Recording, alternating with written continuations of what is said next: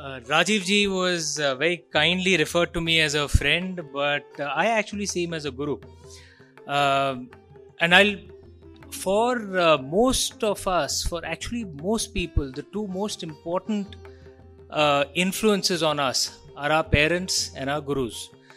Parents we don't choose, or perhaps our soul chooses. Gurus we ourselves choose, those we choose to get influence from, those whose books we read. They are both very important.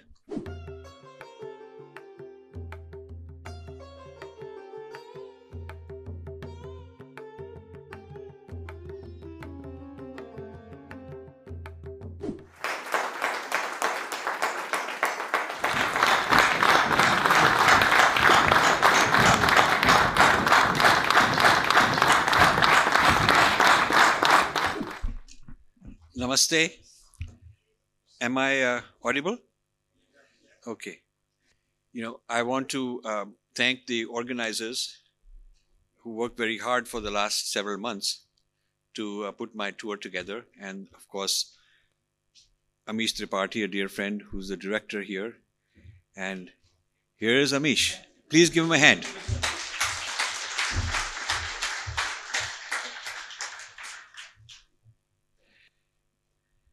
I'm honored to be welcoming you, Amish, here. We're very good friends for a long time, and so it's wonderful. Namaste, everyone. Rajiv ji was very kindly referred to me as a friend, but I actually see him as a guru. For most of us, for actually most people, the two most important influences on us are our parents and our gurus. Parents we don't choose, or perhaps our soul chooses. Gurus we ourselves choose, those we choose to get influence from, those whose books we read. They are both very important. I remember I'd read this book many years ago by a lady called Wendy Doniger. I'm sure you must be aware. And I'd read a description of Lord Ganesh, and I swear I was and I'm a liberal person, I was extremely offended. And I had spoken to my parents at that time. And my parents had told me something very wise, that you have answers to this because you have been taught everything that parents should teach, which is the Ramayana, Mahabharata, and the Puranas. That's something that I want to leave with you guys as parents. Our primary duty. I have nothing against other religious groups who teach their religions. That's what they should be doing. How much we teach of our own culture to our own children. We don't have to go up to the Vedas and Upanishads. This is too difficult. But at least the Ramayana, Mahabharata, and the Purana should be taught. It makes us aware of who we are. But that was the benefit that I was given through my parents. But it's not enough, because it doesn't help you explain things which you don't understand. There are some of us who are storytellers, who are public intellectuals, but we are not scholars, right? So we don't understand what's going on in Western universities. So when a theory comes out that an 8-year-old child can be taken away from their parents because the child himself or herself chooses that they are going through gender dysphoria or something, you simply cannot fathom and wrap your head around what theory would have made this possible. If there are things that where there are Hindu Indology schools or this thing, and I've read many of their books. Almost everyone who's running those Indology departments in American universities seems to hate Hinduism, which I wonder then what are they doing? I mean, you don't have Islamic studies in Western universities by those who hate Islam. You don't have Buddhist studies by those who hate Buddhism. And I find it very surprising. But we are not scholars, so we don't understand what's going on, which is why we need gurus like Rajiv ji, who help us understand what is going on. Because only when we understand what is going on can we actually make our response. That is the first step. And which is why, Rajiv ji, I feel embarrassed when you refer to me as a friend. I actually see you as one of my gurus whose books I read and who I get deeply influenced by. We've met very few times. So actually, your influence on me has been more through my books. And I would encourage all of you, not just pick up Snakes in the Ganga, pick up all his books. They're all available on Amazon. Read them, understand what is going on. Because remember, you may not be interested in that scholarship, but that scholarship is interested in you, and it'll start impacting your life a few years later, a decade and a half later. So you have to understand what is going on. People like Rajiv ji, gurus like Rajiv ji help us understand. Thank you. First thing I want to tell you is, don't let the size of the book scare you. It's not meant for weightlifting. The book is written at 3 levels. You'll get 99% of the value and the benefit of the book in a few hours. Read the introduction, read the conclusion chapter, and in between, every chapter has a 1-page summary. It's written such that if you go on a long flight for a few hours, you can, within 100 pages, you can get the idea, the whole thesis of the book, which I will explain to you. You will get the whole thesis of the book.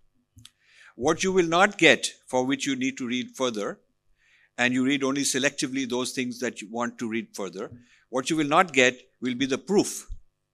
Because the proof, the evidence, the quotations, where things happened, who did what, why, who funded this and who funded that is given in the details.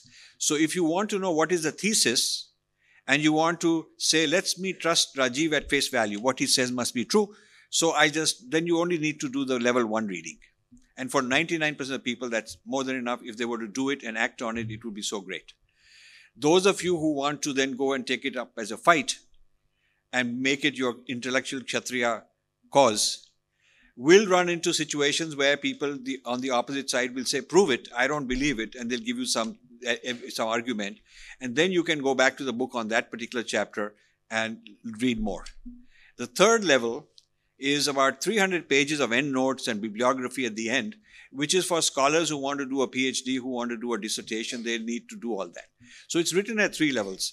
And it's written as one book rather than separately, so that, everyone who has a copy of this is very confident that I have the backup. The backup is also right here inside the same book. That's why it's a large book, but you need to read about 100 pages, and I think that is all I'm looking for most people. Now, I want to talk about the tectonic forces that are threatening India, that are undermining India, and they are so different than the first Breaking India book exposed that this is now called Breaking India 2.0. I want to talk about not only what the threats are, but how to confront them and how to counter them, because that's very important. We are not explaining and interpreting the threat so you can get scared. We are explaining so you can get empowered.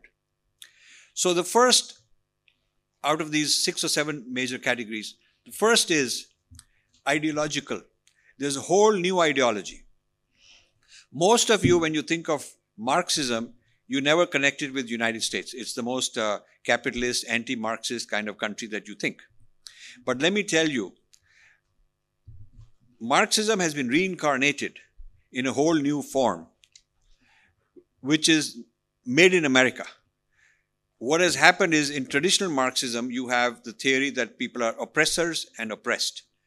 And this is economic theory of oppression. And Marxism wants to build an anti-narrative, a counter to the narrative of the oppressor, and wants to have a revolution and overthrow that. So what has now happened is that instead of talking about economic oppression, Marxism has been expanded to include race, so blacks being oppressed, LGBTQ being oppressed by those who are straight, Muslims being oppressed by other religions, and this is all United States happening.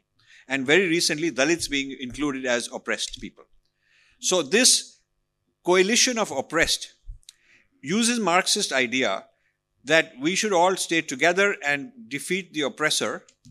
All the structures of society, government is a structure, family is a structure that should be broken, family, and so on. All the structures of society have to be dismantled because the oppressors built them.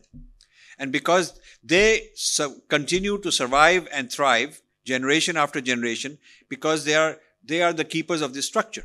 So it's a very intelligent actually thing. It says that you have inherited certain structures which give you privilege. You are not a bad person as an individual, but you are enjoying those structures. Those structures give you the benefits that I don't have as an oppressed person. That's kind of the argument.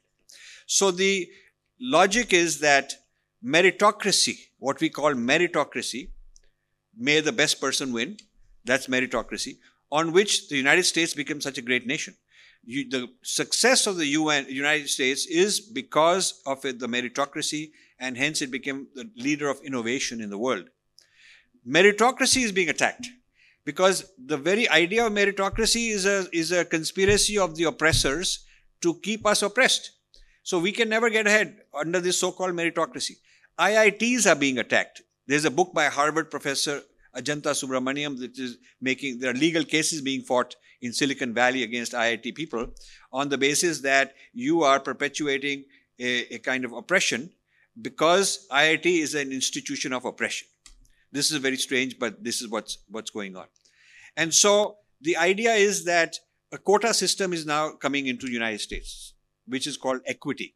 Equality means we're all equal, and the best person will become the surgeon or the pilot or the director of something, merit. But equity is not the same thing as equality. Equity says to have equity, the people should be representative of all segments of society, all identities, whether you're good or bad. A certain percentage of people of LGBTQ should become surgeons and pilots, and a certain percentage of blacks and Hispanics and all kind of minorities. A certain percentage of Muslims should become leaders. So it's a quota in every place. A quota in corporate boards, in quota in all the different realms, in quota in academics. I have people who are physicists working with Nobel laureates who are leaving the US universities and going to other countries because they're saying that this business of critical race theory and wokeism and equity is affecting their career. So the paper is not being accepted on merit in a scientific journal, but based on its relevance for social justice. Somebody else whose paper may be inferior, but is constantly quoting social justice and these kind of things, his paper will get in, and your paper won't, because it did not argue on that basis. So America is also losing its meritocracy because of these internal things. Nobody else has attacked America. It's an internal thing, an internal homebred Marxism, which is going in the name of critical race theory and also wokeism. So it's like termites eating from within. Now, it affects Indians and Hindus in the United States, and I would say also in Britain and elsewhere, because, we came there entirely on merit. Nobody gave me any favors.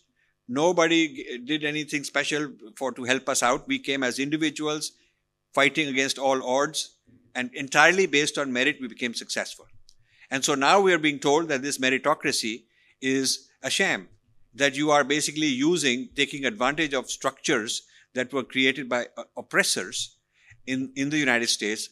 So, one of the arguments of this ideology is that people of color cannot get ahead. They have to dismantle the whole system. They have to have a revolution and break it down. The reason being that people of color the system does not accept the people of color to advance. It is the meritocracy won't allow them to advance. But then the facts are opposite. Indians have the highest per capita income in the United States. Asians in general. In education, we are the best. In jobs, we are the best. So how does this ideology reconcile that people of color like us are doing so well? So what they have come up with to address this is to brand us white adjacent. So I am called white adjacent, which means you are not really white, but you are white adjacent means you are a conspirator with the whites, because your success is the result of supporting the structures, supporting the meritocracy, supporting the system. You're part of the system. That system is an abusive system against oppressed people, and you are supporting the system. So all of you who are doing very well, it's because you are white adjacent. This is a term being used. Now, there is a term called protected classes in US law, civil rights law, and there are criminal consequences. It's a civil law and also criminal law. Protected classes are people who have been designated by the law in the United States as people who deserve special protection. So blacks, and now there are other type of groups. So Muslims are lobbying to become protected class by banning anybody engaged in what they would consider Islamophobia. See, This is very interesting. US Constitution says you cannot discriminate on religion. So why would you ban Islamophobia and not ban Hindu phobia or Christian phobia or Jewish phobia? Phobias against all religions. But there is a bill to criminalize Islamophobia, which says that the US government at the cabinet level should appoint a committee that will be scanning Islamophobia. It will be constituted by Muslims. And anywhere in the world, anyone who is accused of Islamophobia will have US law working against him. So many people around here would be considered Islamophobic and violating US law if that bill passed. So this bill passed the US Congress, which is the lower house, with only one vote against it. So you can imagine the amount of support from the Democratic Party to go put it through, because the Muslim lobby is so strong. And then it was put in the Senate for vote. That's when I got notified of this. So the senator who put it on the floor of the US Senate is a New Jersey senator, Cory Booker, an African American, a decent man, somebody I have funded and supported, and I liked him a lot. But when this happened, I called his office and said, why don't you say that this law should ban Islamophobia and Hindu phobia and Christian phobia, Jewish phobia, all the phobias against all the religions. If you want to have hate speech criminalized, then it should be against any religion should be equal treated. They didn't respond at all. So I went public and wrote a whole lot of online stuff, and this created a big furor. And the bill just froze. It never went through. It just died. Bill died. Otherwise, it would have gone through and it would have become law because Biden would have signed it. So we would have had a...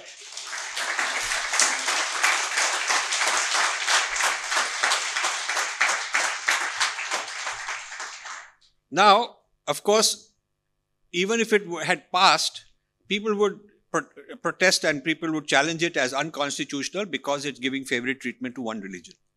Imagine what you are doing by having a law that says don't criticize Islam because it's considered Islamophobic and then it will be a criminal offense. Then what you are doing is in classrooms and in offices and all that, you are creating conflict among people.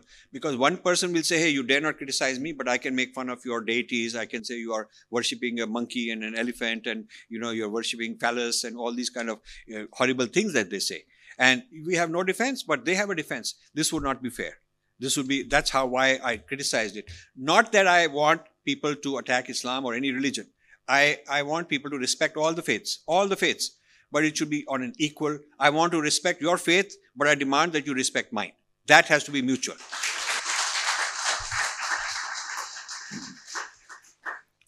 So you see, as meritocratic people, Indian Americans have a lot to lose because we earned our place on merit.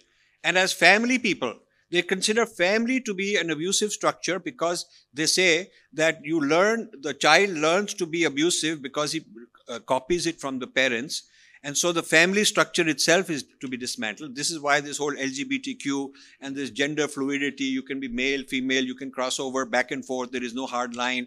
And there are some very embarrassing, very interesting videos where a senior person in the US Congress or Senate has been asked, can you define what is a woman? And the person doesn't want to define what's a woman because their belief is that there's no such thing. And so they've come up with terms like birthing bodies, which means a body capable of giving birth. That's called woman. So a very mechanized, demeaning, and the feminists are against it. So now this business of dismantling womanhood in order to dismantle families is created a clash with the conventional, traditional white feminists. They are very upset at this.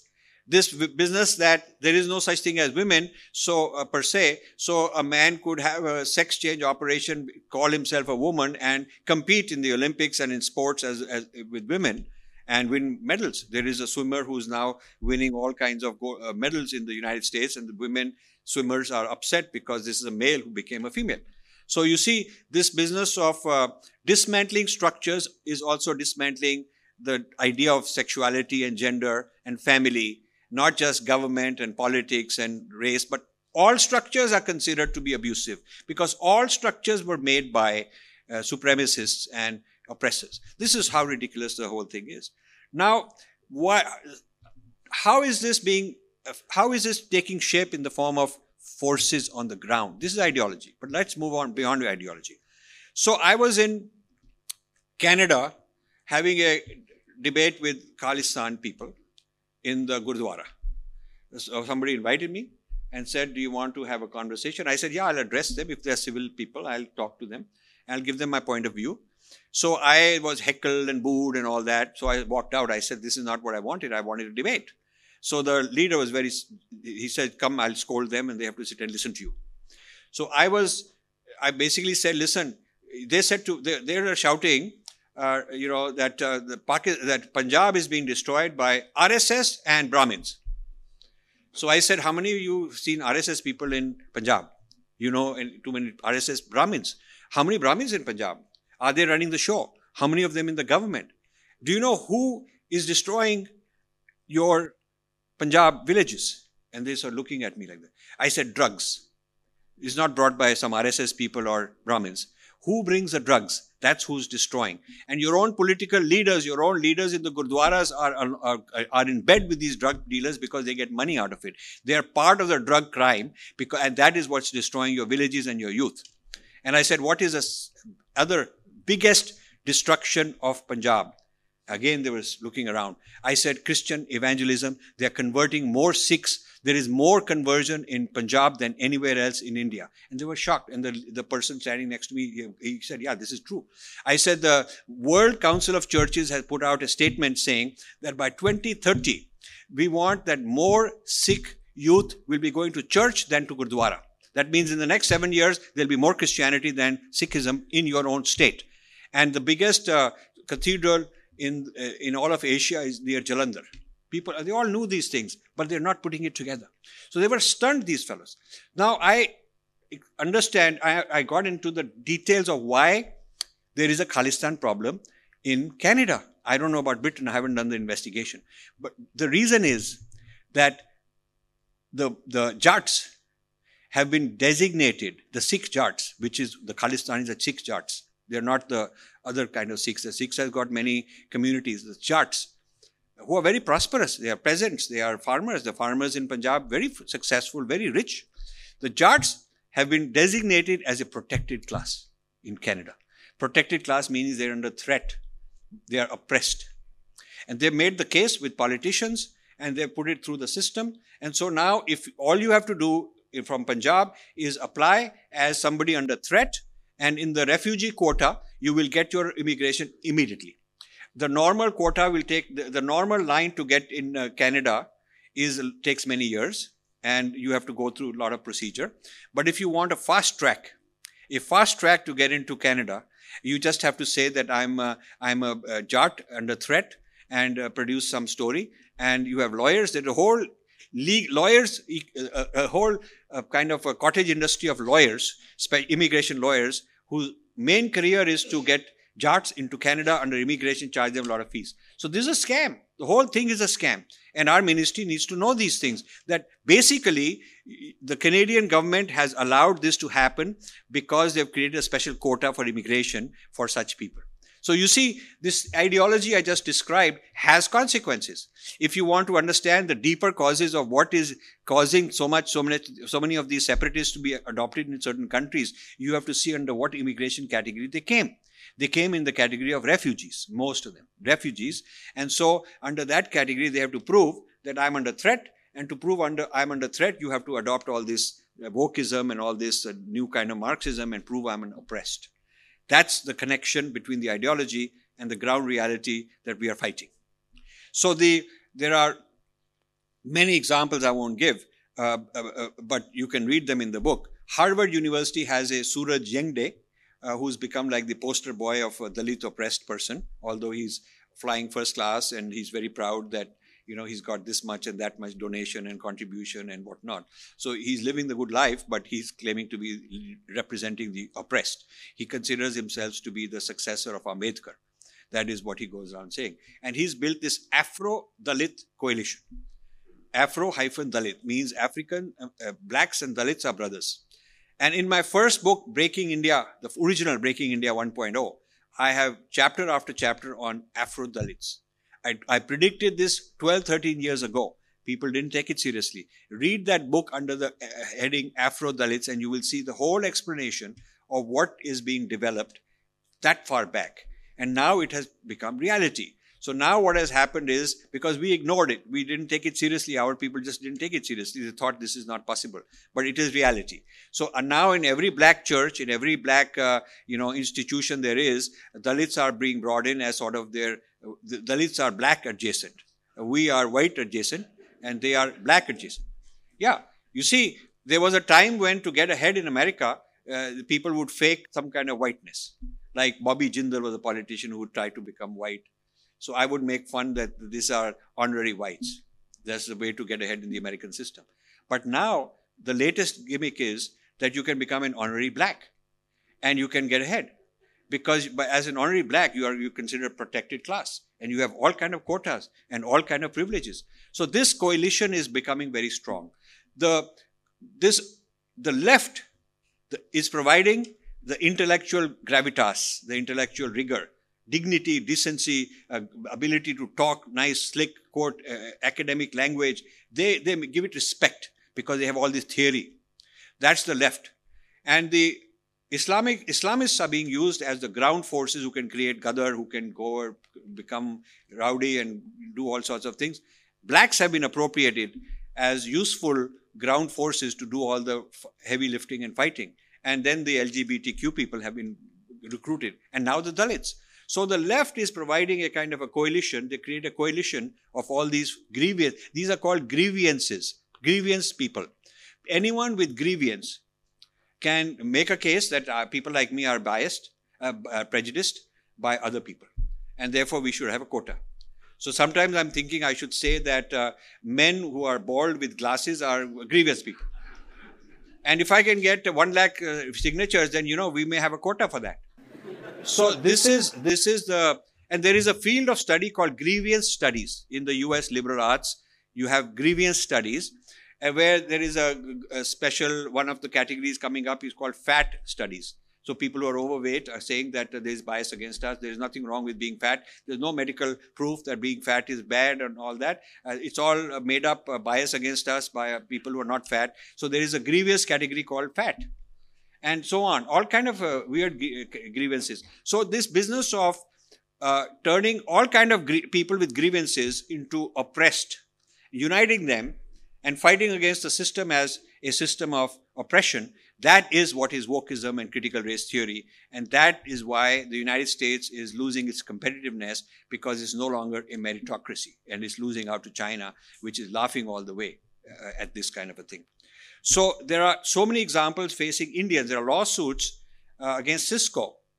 Somebody made a lawsuit, Cisco had to defend it, that this Brahmin did not give a promotion to this guy because he's a Dalit. So they had to have a big fight over that legally. And now there are cases where many states and cities and many universities, starting with Harvard, have enacted a policy, official policy, that says that caste is a form of racism. And all the laws of racism in the United States, which, as you can imagine, are very serious laws. The laws against racism are very tough. I mean, you are accused of racism, it's pretty bad. It's like, dowry murder in India. You just have to be accused, and a lot of laws are there. In the United States, racism has those kind of laws. And now to club caste as a form of racism means that somebody just has to have to go there and file a complaint that, hey, you didn't hire me, or you did this and that because of my caste, because I'm a Dalit. So you've created a lot of boost to this clash, the conflicts that are within society. And so this is, there's a lot written in this book, and even more than what's written in the book we are coming out with.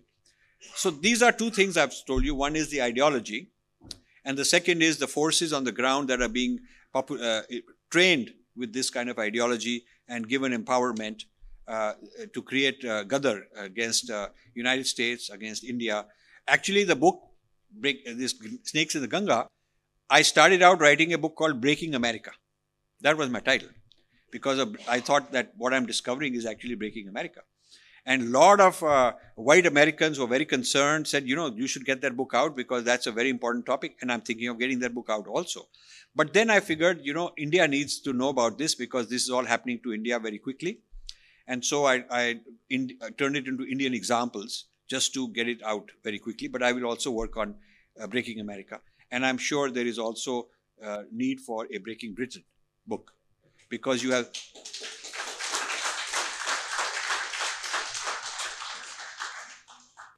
we have snakes in the Thames also, and some crocodiles also. So not just ordinary snakes. So you see, the third area. So we talked about ideology. We talked about the forces. The third area is like, who's funding it? And this is where it's very sad. Indian billionaires have put up chairs in Harvard. There is a Mahindra Humanities Center where they're doing this kind of work. They're bringing all the Khalistanis, they're bringing the Islamists, and they're bringing all these sort of people to create problems for India. And there is a Lakshmi Mittal and Family Center for South Asia Studies. They're doing this. There's a Piramal Center for Public Health. But what are the papers they produced? Papers like, were Dalits given fair treatment during COVID? Was there a prejudice in vaccination, prejudice against Muslims? These are kind of topics, you can produce any knowledge based on who you fund and what the topic is. So and there was not a single topic in the Piramal. I'm meeting Ajay Piramal. I've written to him and he said, fine, I'll meet you. So next time in September, I'll meet him and I'll tell him all this. There was not a single paper in any of his presentations, any of the seminars, because he runs the Piramal School, the Center for Public Health at Harvard. Not a single one on the use of Ayurveda as a successful treatment. Not a single paper like that. Not a single paper that India actually pioneered a lot of the vaccination, gave free vaccinations and inexpensive vaccinations to the largest population in the world. And India managed the COVID crisis quite well compared to its considering the level of income of people. I thought that the Piramal Center at Harvard would showcase our success rather than showcasing how we are not doing justice to the Muslims and the Dalits and all that, putting our dirty linen out there. And the same Piramal, the same Mahindra and the same Mittal and many others like them are considered big heroes in India. They are awarded and considered big netas, and not netas in the political sense, but like nationalistic and political leaders. But what is going on? Why is it that in India they're one way and they have a lot of machinery for PR, but when they go to Harvard, they suck up to this kind of a wokeism and give them money? Is it because they want their kids to get in? Is it because they have an inferiority complex? They want to become like a white adjacent, maybe they want to become.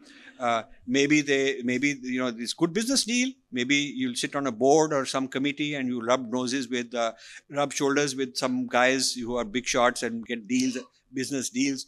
Whatever the reason is, I'm only concerned about why the hell are they doing all this, and they should explain. So, then, there is one of the worst anti-Hindu, anti-India professors anywhere in the Western world is a man called Hansen. He's written so many books against, Hindutva, chauvinism, fascism, this saffron, the India is losing its democracy. He just goes on and on, writing books and papers still all the time he's doing that. And guess what is his official job title? His official job title is Reliance Dhirubhai Ambani Professor at Stanford. What a shameful thing. That's on his card. So I'm not telling you anything. I'm not doing badnami of the Reliance people. This is on the card of this guy. And this is the backdrop on which all these talks happen. And this is at Stanford University. So I don't think Mukesh Ambani could say he doesn't know this. He must know this. So why is it going on is an important issue. The other thing that in the corporate world, they have come up with these indexes. There is an ESG index. There is a DEI index. These kind of indexes are measuring how good a citizen you are as a company, as a business. And there are certain people who give certificates of these indexes. These are the American and some British consulting companies, McKinsey, Pricewaterhouse, all these kind of companies. They're going around looking at, are you having enough social justice? How is your policy on environment? These kind of things. The intention seems very nice, but the criteria being applied is not our Vedic criteria of social justice. It's a very different Marxist and Judeo-Christian type of criteria of social justice. I asked them that if you want to have a score on environmental, behavior, then you should condemn the meat industry, because my idea of environment respects all life. That's part of the environment. It is not that the environment is raw material. We don't want oil to run out, and therefore we don't want to kill the fish because it's bad for the fishing industry. It's not an industrial logic of what constitutes good environmental behavior. It's also all respect for life, all life, plants, and life has its own personhood. The earth is a person. Earth is a person, Bhudevi. And we all the animals, plants, they are persons. So when you apply the Vedic criteria of good behavior for environmentalism, it will be a whole different idea of what is sattvic, what is not sattvic. Nothing in the ESG movement has even one sentence reflecting our values. It's all values that came from somewhere else. Our people are parroting this, and thousands of people are being trained how to go around measuring. They have a certain measurement and they have a criteria. They ask you these questions and figure out on ESG your score is good, not good. If the score is bad, you will not get funding. Banks and international funding institutions are being told this guy's score is bad. In fact, this Adani was into this. They said they'll withdraw certain funding because of his ESG rating gone down. So now they'll be looking at your social behavior. Did you shake hands with the Dalit, or did you go and shake hands with the Brahmin? And did you go to the mosque and do the puja during Eid, the prayer during Eid or not? And so this face recognition and keeping track of all your whereabouts will give you a rating, your score. And so your own consultants will tell you, sir, you better do this, that in front of cameras because our rating will go up, we'll get good funding. So this is now turned the whole ideology that I talked about into indexes to measure how compliant you are with these ideologies. And then these indexes are being administered by consulting companies who are trained in this. And this is taking over the corporate world. And I have friends who mean very well in India, who are smart, intelligent, and their kids are ESG director here or DEI director there. These kind of different alphabetic acronyms representing various indexes. The definition of the index is coming from outside. The training on how you administer the index is coming from outside. The ideological controls are coming from outside. It's a colonial system. It's a system of colonizing you without you even knowing it. By telling you that, this means you are good for environment or good for social justice, so we'll pat your back and we'll fly you to Harvard and you'll be felicitated and you'll get an award and so on. So there are probably the most dangerous of this is something called RFBF. I won't mention details unless somebody asks me a question. I'll tell you. But this is the third thing. This is the industry role as a Breaking India force. The fourth is media, and I want time for Q&A, so I want to go through this very quickly. The Harvard Nehru Center is training a whole lot of media people, journalists here and there, and this ideology is being taught on India, concerning India. So when you see an article in the BBC, those journalists, and Wall Street Journal and Washington Post, those journalists got their training in this kind of logic. So you cannot just fight one journalist. You have to go up the system. And then in this, aligned with the Harvard training of journalists and the Harvard training of Indian government officials go there for training at the Kennedy School. Aligned with this are Indian billionaires who are funding it. So the journalism training at Harvard, there are a lot of Indians who are also supporting scholarships, fellowships, research grants, and helping them. And some of the Indian billionaires are funding, Azim Premji is a major one. They're funding mechanisms in India, funds where a lot of them put their money together, and then they put money into The Wire and certain type of anti-national type of media outlets. And there is no transparency. On the one hand, on one side, they are funding journalists as individuals to build their career, take them to Harvard, get them a thappa, make them a certain type of ideological journalist. And then to build his career, they get him his articles planted in The Wire because they're funding The Wire. So the media company is funded for promoting a certain ideology, and the individual journalists who are promising in this way are funded, and the two are put together. These are the funding mechanisms we've exposed in this book. Now, a major problem with media is the arrival of AI. That's the subject of another book of mine called Artificial Intelligence and the Future of Power some years ago.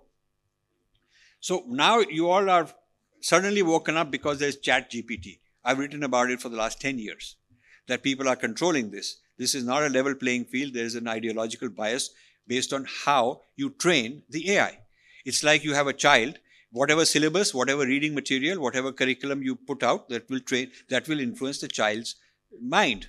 So you put him in a madrasa, it'll be one way. You put him in a gurukulam or in another way. You put him in a Catholic convent, it'll be another way. You put him in a Maoist camp, it'll be another way. Same child. So this way, similarly, AI is being trained, and the question is who's training and using what material. So there is something similar to ChatGPT in Arabic being produced by the Saudi government, and another one being produced by the Qatar government. These are for Arabic language people, a large number of people, to get all their knowledge in the future, all their knowledge, all their education, training their media, censoring, deciding who's right, who's wrong, whose tweet will go through, whose will not. The future of ideological brainwashing and filtering and bias and prejudice in the Arabic language is being controlled by these governments. And the same Qatari government, has also Al Jazeera, so you know how sophisticated they are in projecting their soft power. I have been talking for 10 years that we need a similar Vedic-oriented AI basis. And I cannot disclose, but I'm actually, Infinity Foundation just started developing something like this. And Madhuresh ji's friend in Washington is a leader of our movement, and he's doing this for us. So we want to have this.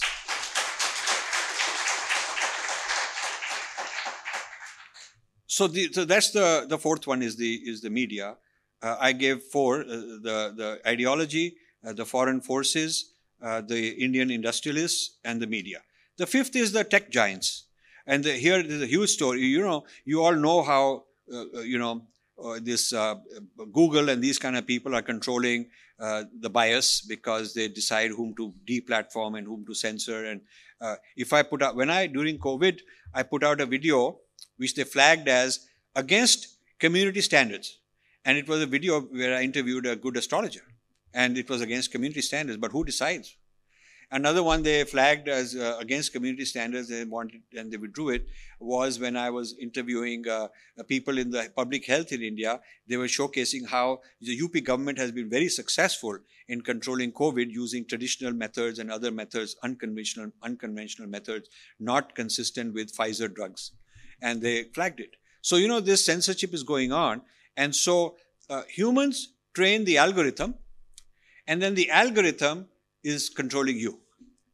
So you are controlled no longer by human beings sitting and censoring. Like in the old days, it would be human beings saying, you can't say this, you can't say that, your paper will get in, your proposal will get in, others will not.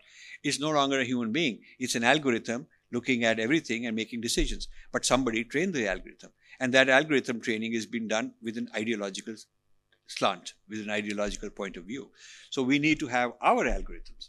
We need to have our algorithm in all the Indian languages and in English, not only to protect the thinking of people in India from all these foreign influences, but we should be projecting our trained algorithm and turn it loose in Pakistan and in Sri Lanka and Nepal and Bangladesh and all the surrounding ASEAN countries and export it everywhere. Just like if Americans can put their algorithms and social media and put them everywhere, and the Arabs are now doing it with the Arabic language. After they've done with Arabic language, they'll translate all their ideology into English and also have their Chat GPT, their version of it in English also.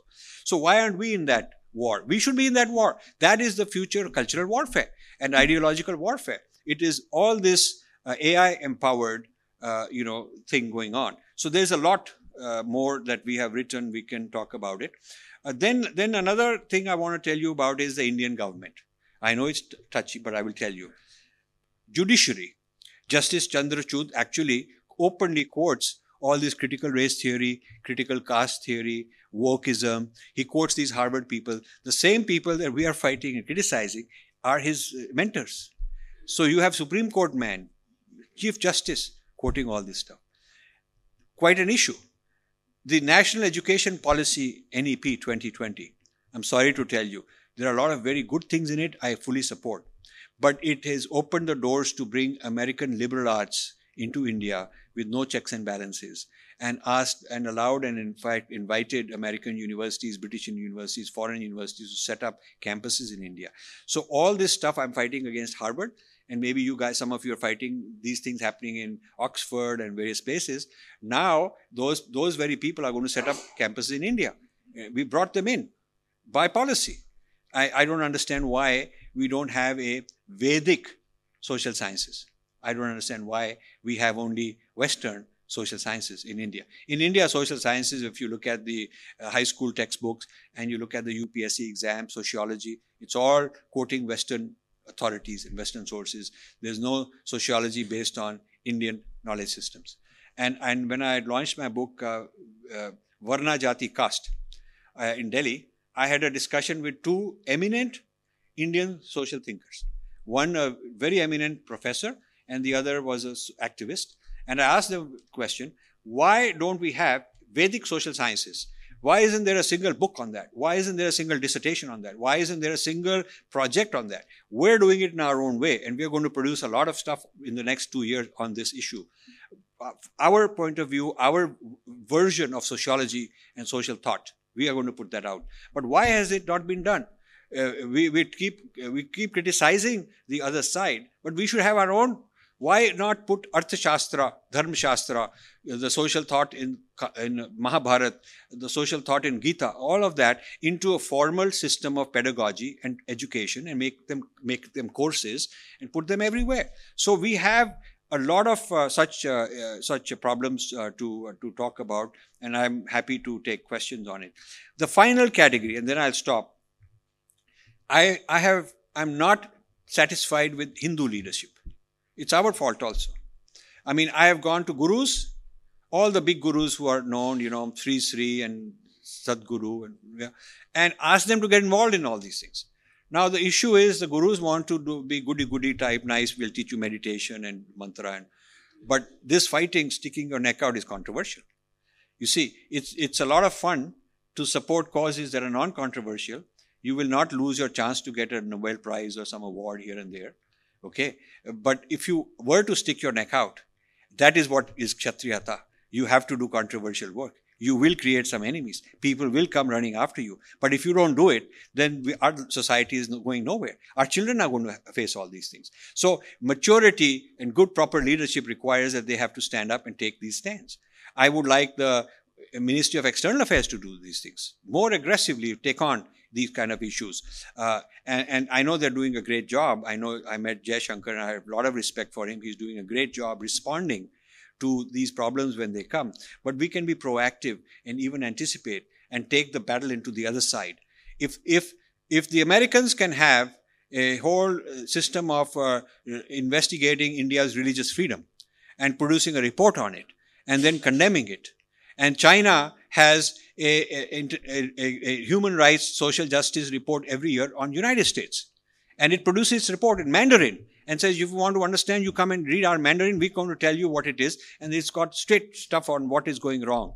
If they can do that, why is India scared to take on the same thing and say, we're going to produce our report on international social justice? I've in fact proposed it to several people for the last 10 years who are in this field. Of the culture and external affairs and all that, and there doesn't seem to be interest. I think people are happy that I'm doing it as an independent person, but they wouldn't want to get themselves involved in it because it's got controversy. And I feel that this is sad. I can only do it so long. I'm 73 years old. I put most of my adult life into this full time. And I think unless we get help from big institutions like the gurus, like the government, we cannot just continue this on our own. I also feel that our Hindu leaders at the grassroots are exceedingly good human beings, very emotional, very good-hearted, but they're not necessarily well-read. They're not necessarily well-informed, and that competence also needs to be raised. So having given you all these challenges, I want to also tell you that the good news is all this will go on and create a lot of havoc and destruction. But my own investigation, which I'm going to write about in the next few books, is that it's very clear that Vedic resources are needed to solve world problems in society.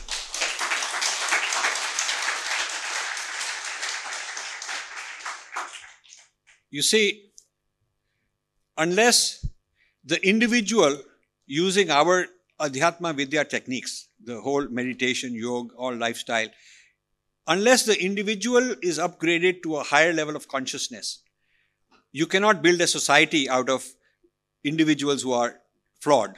If the individuals have anger and they are mean and they are selfish and they're drugged and all those things, greedy, then those individuals, no matter how many laws or how many social theories you have, that kind of a society will always be destructive. So we may have one destructive society fighting another destructive society. At some point in time, we have to have Vedic solutions articulated very nicely in plain language and made available for the common person. Not chauvinistic, not talking about, past, we had Pushpak Viman and all that, but talking about the future. How do we solve today's problems? The real problems that exist in society. So that is the good news. And that requires all of us to come together, work, and we are doing our bit. We want others to help us. So with that, I will conclude and would welcome any questions or any comments. Thank you so much. Namaste.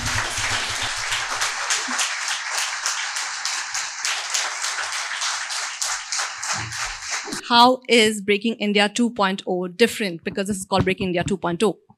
So Breaking India 1.0 was forces that were undermining India in the villages, poor people, less educated people, exploiting them, converting them, giving them food and health and converting their religion, Maoists in the villages. So basically it was the forces that were not targeting elites. They were not targeting the government people in Niti Aayog. They were not targeting industrialists and their children. They were not targeting elite universities like Ashoka and so on. They were not doing that. They were targeting the grassroots, the lower echelon of society, if you will.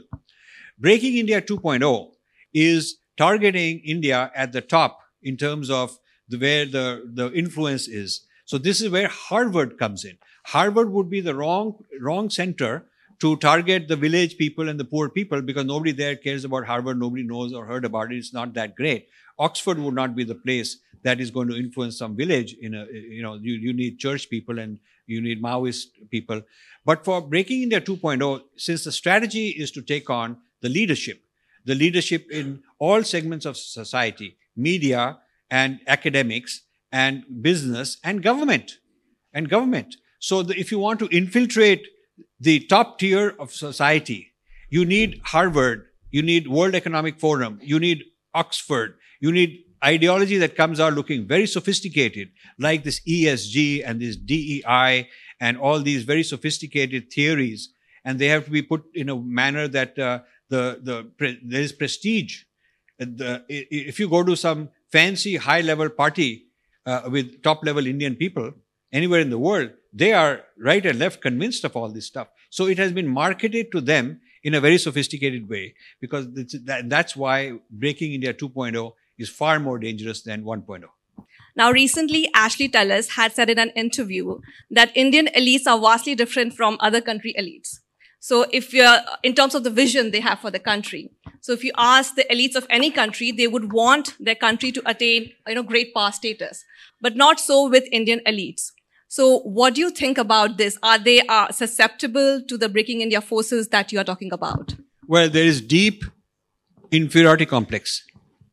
And I'm sorry, I say this to the billionaires. I meet some of them and privately, I don't want to insult them in public, but I say, no matter how many zeros you put at the end of your financial statement, the point is, if you are not able to stand up to the white man or any foreign person, and you in front of him, you are sort of shaking and being scared and all that, then you're really colonized in your mind still. So our people...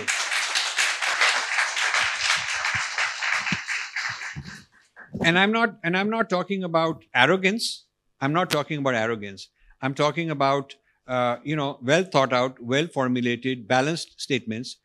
So, for instance, I would have liked the Piramal Center at Harvard, as I said, to champion India's Ayurveda and India's success in the COVID, because they had so many seminars and conferences on COVID, and they only looked at negative things. And similarly, when the Mahindra Center, which is run by one of the world's most prominent postmodernists, he used to be in Oxford, and they brought him to United States in Harvard. So why not champion India's liberal arts, which have a tremendous response to postmodernism?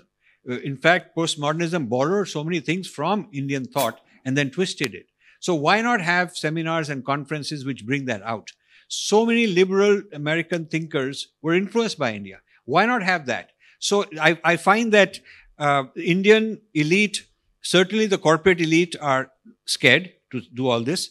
The gurus don't want to get into controversy. They're all looking for some international accolades, which again is a sign of inferiority complex, if you will. So media are all kind of already, for a while, they've been sold out and they're getting so much funding. By the way, we've started a project. Those of you who have seen my YouTube series with a man called Dr. Joel Finkelstein. He's at Princeton University.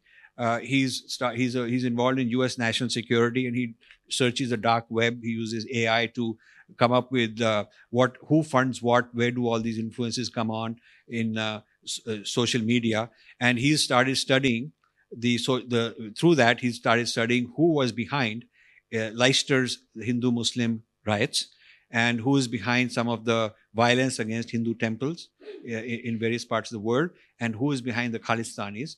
And it's a very interesting thing. This is the sort of thing we ought to be doing. But he's doing it. He's a friend. So he's sharing all this with me, and we're going to produce some joint work on this. So the finger goes to a lot of elites who are indirectly supporting these things. They are not just neutral, but they are, sometimes you see a father who made all his money, billionaire, maybe good Bharatiya, very nice Hindu, and he has all the practices and all, but his son, daughter don't want anything to do with it, and they're gone the other way, and so they're spending this money. That's a tragedy. You say that English language seen as a marker of privilege, and the best mode of knowledge acquisition in India has been a contributing factor in creating this elitist mindset and an idolization of West. Yeah, I call it the English caste system. This is the English caste system. It's the most active caste system. Nobody is getting a job because he knows Sanskrit in some top job in India. And nobody is losing his job because they say, okay, you don't know Sanskrit, so you are out. And yet they keep blaming that these Brahmins control Sanskrit and therefore they were oppressing. But today, who cares if they control Sanskrit? Unfortunately, I wish it was the case that Sanskrit were that important, but unfortunately it is not. It is English language. It is not only how much you know, but how you speak, what's your accent, what's your idiom, what books you've read, whom you can quote, where all you've been, what all you've stamped on your passport. All of that kind of is the Indians' reference point is the Anglo-American Western world. And that is the gold standard. You specifically talk about Harvard. Is this problem limited to this one institution, and why should we be paying so much attention to Harvard? So, in each of my books, I picked up one big issue, and I always targeted the biggest. The reason you target the biggest is that if you can show that I can stand my ground and they have no rebuttal, if I can show that with all their billions of dollars and challenges, and by the way, this book was launched at Harvard University in their faculty club, which is a very prestigious book.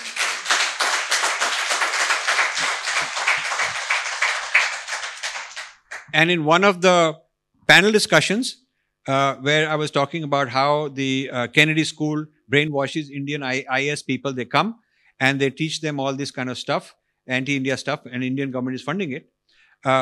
In one of the panel discussions, one man stood up and said, I'm an IS officer, I'm here at Harvard, at the Kennedy School, and whatever he's saying is true. And he says that in class, since I'm writing essays and articles, my contributions are pro-India. I'm never acknowledged when I raise my hand. Those who are saying anti-India things, they are given a lot of space.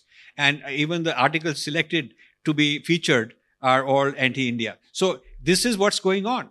And, so Harvard is the nest of snakes. And from there, the snakes are being produced and they are being sent all over. We have shown a whole pipeline of Indian billionaires going there, funding it. and then Indian billionaires and other people funding institutions in India like Ashoka, like Kriya University in the south. There are a whole lot, 15 or 20 of these that we've named, some media companies, and how they are all aligned. Harvard provides the legitimacy, the gravitas, the depth of research and citations and all that. And they provide also the floor where important people can be brought in and given tappa and endorsed. And and in India, they can distribute all this stuff. So there's an end-to-end network from Harvard at one end. World Economic Forum is very much a Harvard product. I don't know if you know this, but Klaus Schwab, the founder and head of World Economic Forum, was one of the top students of Henry Kissinger at Harvard. And when Kissinger was a professor there at the Kennedy School, and this guy was his ace student, they came up with the idea that to promote these ideologies that they want, there should be something which is outside any government jurisdiction. It should be, nobody knows who they are, where they get their money from, what they do, nobody can tell them. So in Switzerland, they started World Economic Forum. So you see, all this is Harvard production. And so it's not only Harvard. I told you that this Reliance Dhirubhai Ambani chair is at Stanford. We know people at Brown University, Yale University, Columbia University, in the UK also. And in France, there is a whole lot of such people. France is full of such people. But, you know, I wanted to pick one and really go deep into it and challenge them. And this is what I did in each book. And this also inspires more people to come out and write similar things about other universities. Now, this is Breaking India 2.0. So do you think Breaking India 2.0 swung into action given the progress that India has been making economically? I mean, just a decade ago, it was part of Fragile Five, and now it's the 5th largest economy in the world. Its global image has improved considerably. It has more assertiveness in some of its decisions that it takes. So should we be looking at this through the lens of India's geopolitical rise? Yes, I think there are many factors. There are old grievances, and there are old agendas. People want to convert Hindus. That's an agenda. China wants to compromise and undermine India's success. That's an agenda. There are Indians who want to overthrow India. I mean, we've had communists and Marxists, and we have India's own Islamists and India's own Maoist movements. There are so many Indians who proudly say anti-India things, proudly, very openly. I mean, I was very surprised at some people that I thought very highly of, very openly talking about their identity has nothing to do with Bharat. They just don't relate to it. And they believe in this British idea that India was just a land of princes and the British made a nation, as if there was no ancient civilization at all. And the British had to, through English language and railways and cricket, they gave us a nation. And this is the Shashi Tharoor theory of India. And so this is true. So we have not pushed back enough on this. And you know, the strange thing is, you attack China anywhere, even in the United States, and there will be Chinese Americans who will stand up and take whatever heat is required, but they'll hit back. They will push back. We don't have enough Indians doing it because the few who do it are alone, and therefore they become easy targets. And the authorities don't support them, don't give them the backing they needed. So, you know, it's not about money and all that. It's about moral support. So that's why I'm so glad that my friend is invited me here to Nehru Center, and I feel very honored that Indian government is helping us.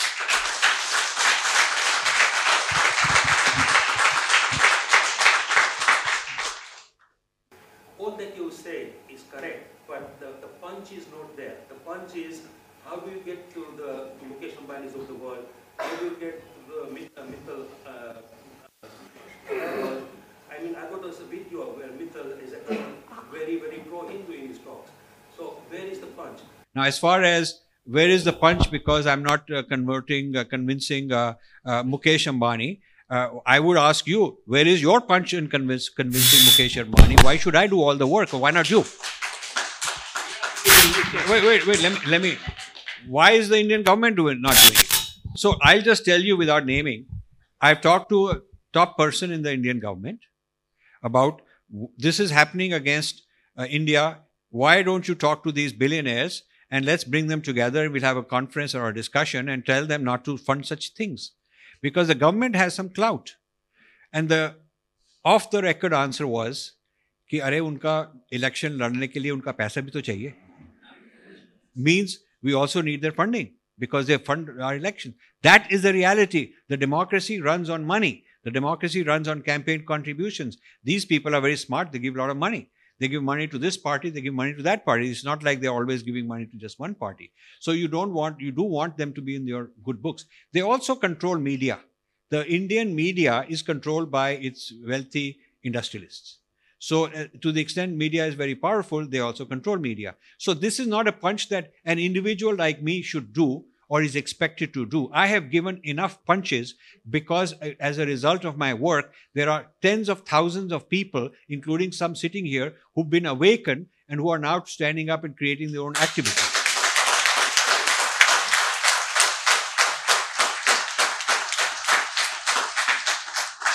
So there are different kinds of punches. There is the punch of a scholar and author, which I have to give, and I'm doing my best. I'm 73, and I have 20 more books I will write. I tell you that. But there are punches that the government has to give. There are punches that the gurus have to stand up. So there are many different kinds of punches which have to come from different people. Thank you. My name is Lalit Mohan Joshi. I'm a writer and filmmaker. I have a great regard for you, Rajiv ji. I've got your first book. My question is very, very pointed. You being such a veteran and you've done such a lot, have you had discussed this with the Prime Minister of India, who is himself a visionary and has been giving a great leadership for the last 10 years?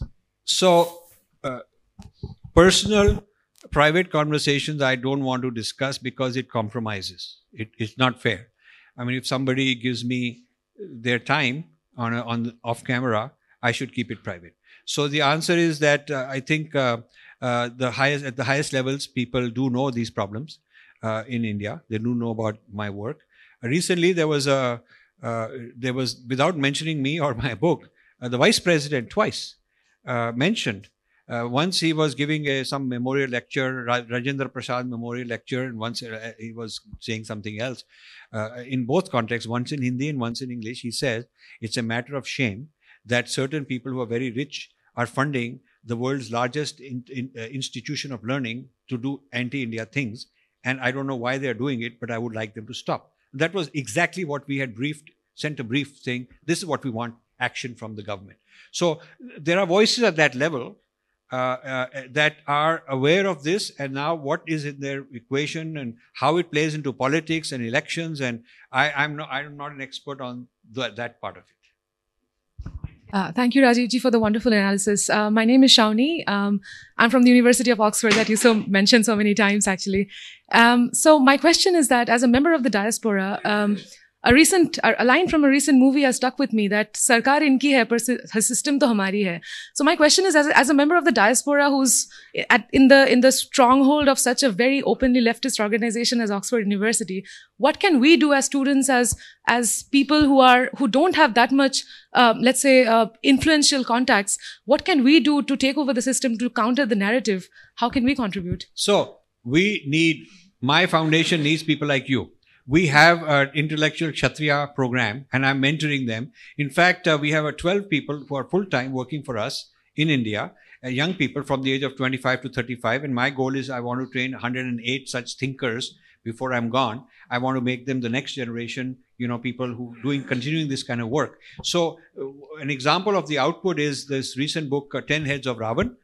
Each of the heads of Ravan, we came up with 10 serious intellectuals who are very intelligent, very hardworking, brilliant, but anti-India and anti-Hindu. And we featured them one article each. And serious research, each of them written by our team, separate team members.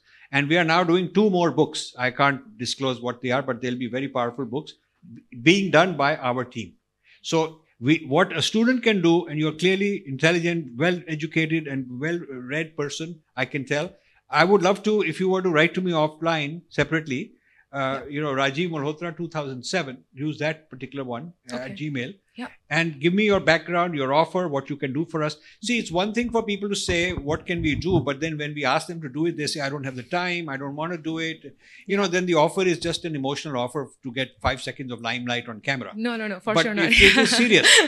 Because, when you say you can do it, I'll put it in front of a team and they will give you work to do. They'll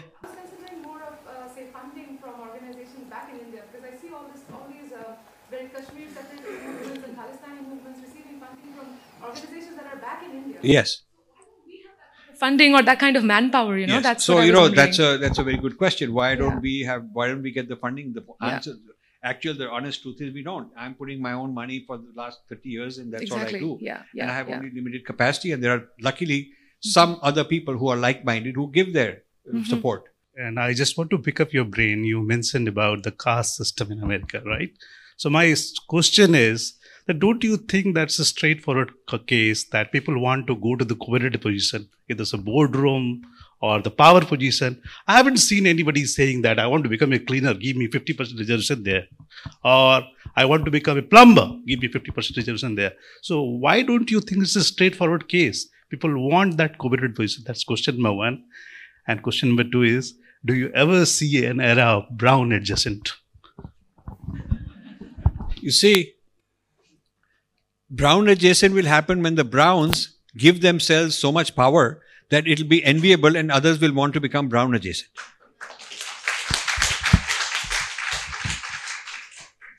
My name is Manoj Verma and I'm from IT background. My question is, as you said, nobody will put his neck out, whether it's ministers or politicians or corporate. At the same time, we have the richest temples in India. So why they can't put together a research center and we start all those research from there, which will not be controlled by anyone?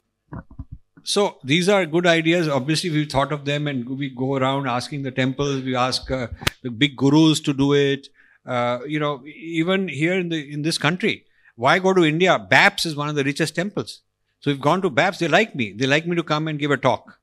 Okay, and they respect me. And I knew Pramukh Swami, the previous one, the head. So we're fond of each other. We support each other. I'm helping them in their legal issue. They have a problem in the US. Somebody fighting case against them. So I'm helping. We are friends at that level. But they have such deep pockets. They keep building temples that are worth, hundreds of millions of dollars each. But there is no think tank. There is no research center for this. I mean, I cannot make their policy. But at some point, they have to realize the attacks against them that they're now getting, very serious attacks, are from the same people I've named in the book. In the book, I've named some people in the United States. Same people are now fighting against BAPS. So at some point, they have to say that instead of just defending, we also have to do proactive. We have to fund research and we have to identify people before it's too late. And we have to prevent them from doing all this by being proactive and coming up with counter arguments. They have to now come up with that themselves. I mean, they're very intelligent people and they're, they got deep pockets. I would love to have such people supporting us. Big fan. Just a quick question on the address you had today. You started off saying that, you somewhere started saying you feel for America. As an American citizen, you should feel. I mean, you started talking about the decline in America, American values or American lifestyle or the dominance of America. But towards the end, you kind of, when it came to the political dominance or the industrial dominance of America, you kind of sounded a little bit of, I don't want to say anti-America, but more of pro-India. I mean, is that a kind of a dichotomy in the way you see America? I don't think there's a contradiction there. I mean, I love America you look at America is so innovative. In the last 100 years, all the major industries they developed, from automobiles to aerospace to computers to internet to all the kind of stuff. Every one industry after another. America is not making companies, but making industries, whole industries. And even future, whatever you see right now, many of those industries America is pioneering. So I respect that. I'm a technocrat. I'm a meritocratic person. I'm a physicist and a computer scientist. I believe in these things. And America has been a great place for me as a person who's a nobody. I have no contact friend. There weren't any Indians when I went there. There were very few. The town I went to, there were like 6 Indians, the whole place, and they had nothing to do with me. So it's all self-made. And for a person like me, brown-skinned person, different religion, just on merit, I can get ahead. And nobody stopped me. And I never needed anybody's quota or reference letter or this or that. I just went on my own. So that's what I like about America. So you have to understand why I like America. It's a land of meritocracy and a land where anyone can be self-made. That is fantastic. So obviously, I have reasons to like it. But I can at the same time also be critical. I'm very critical that I think that their policy on India is wrong. They all previously it was for Pakistan. Then they were mixed up trying to think that if we help China become rich, they will become our friend, which is kind of a stupid thing. And even now, sometimes it's one president or another president, they keep getting mixed up on India. And now they need India in the Quad. Okay, India is necessary in the Quad. Without India, the Quad won't work. There'll be no Indo-Pacific strategy of America without India. That's very clear. So they are out of necessity doing it. But I'm very upset that they have not been able to put India higher on the scale of their priorities. Okay, and get rid of all this nonsense. The U.S. Commission on International Religious Freedom, which reports to the U.S. Congress, and which is created by Bill Clinton. At his time, he created it. That it goes on penalizing India as some kind of a country that does not respect religious freedom. What nonsense is that? And so I also got problems with them. So on the one hand, there is a meritocracy, which is made America great. Okay, and now I'm worried that they may lose out to China. And China will be a far worse country for us, honestly.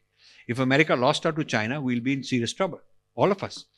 So, on the other hand, I'm also upset at many American policies. So, what's wrong? Why can't you, similarly towards India, you can have a great love for all kind of great things and the ancient rishis and our Bharat and all that, and also say, look at these modern gurus, they're not living up to their requirement, leadership. Look at these billionaires. What's wrong with having a complex posture towards a major country, a major entity like United States? You can't be all liking it or all hating it. You have to be very clear about these things I like and these things I don't. Similarly with India. I mean, there are so many policies like NEP, I think is wrong. They opened the floodgates to liberal arts education and invited all these Western universities there. But I'm totally, my whole life is driven by, my life's meaning is based on the Vedic civilization, and that is all I live for from the time I was young till now, and that is how I will continue living. So that is how solidly Bharatiya I am. But at the same time, I also criticize many policies. There is no contradiction here.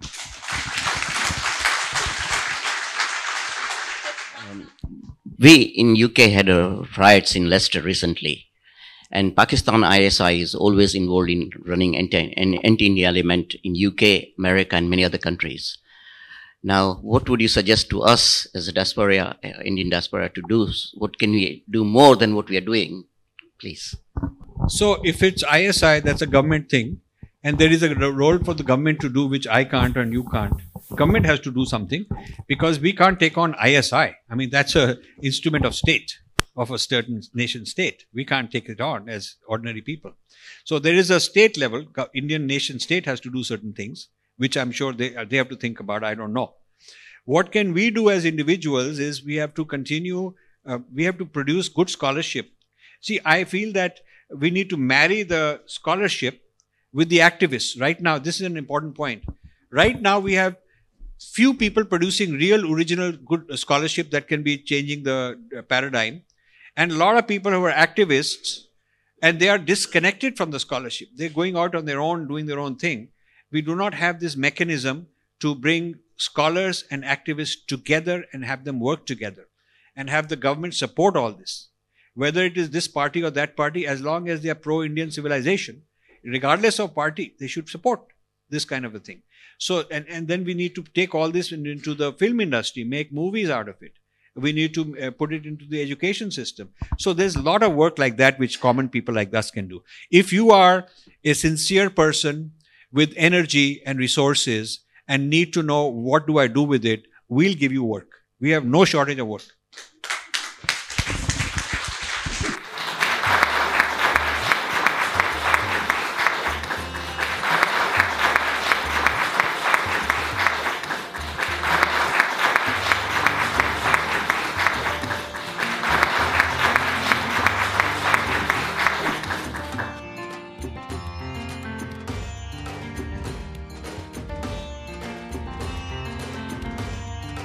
Thank you, Amish ji. I'll request you please have a seat.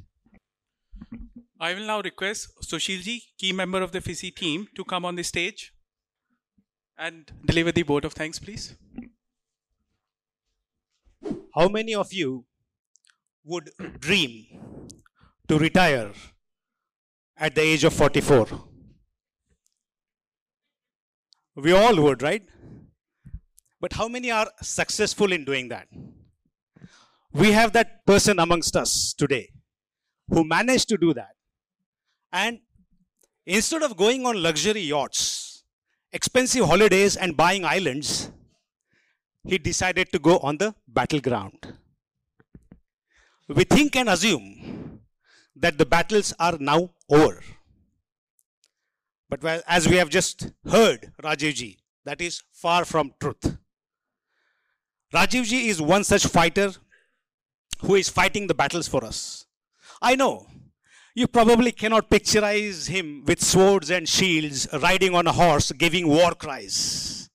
But believe me, he is indeed doing that.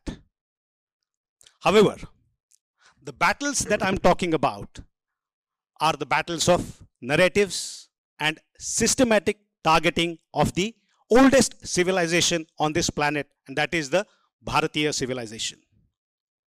These are the intellectual battles, and he is indeed a knight in the shining armor of knowledge, and in this process, he has produced some stellar astras. Just like Brahmastras, he too has produced Rajivastras. 12 of them. Breaking India 1.0, Being Different, Academic Hinduphobia, Indra's Net, Battle for Sanskrit, Sanskrit Non-Translatables, AI and the Future of Power, The Power of Machines, The Battle for IITs, 10 Heads of Ravana, Varna Jati Caste, and of course, the snakes in Ganga. Now it is up to us as to how we master these Rajivastras and use it against the nebulous nexus that is constantly working to dismantle our civilization. So he's given us a brief overview about a very small book of only 812 pages, especially around wokeism, grievances. I just need the glasses, bald and glasses. I think they'll be able to form a big grievance class, Rajivji. And I think quite a few of us probably will be in that category very soon. So thank you, Rajivji, for coming here on the FISI platform and guiding us through the details of your latest book and also answering some of the burning questions that we have. So, Bhaiyo and Behno, let's give a very warm and loud round of applause for Rajivji.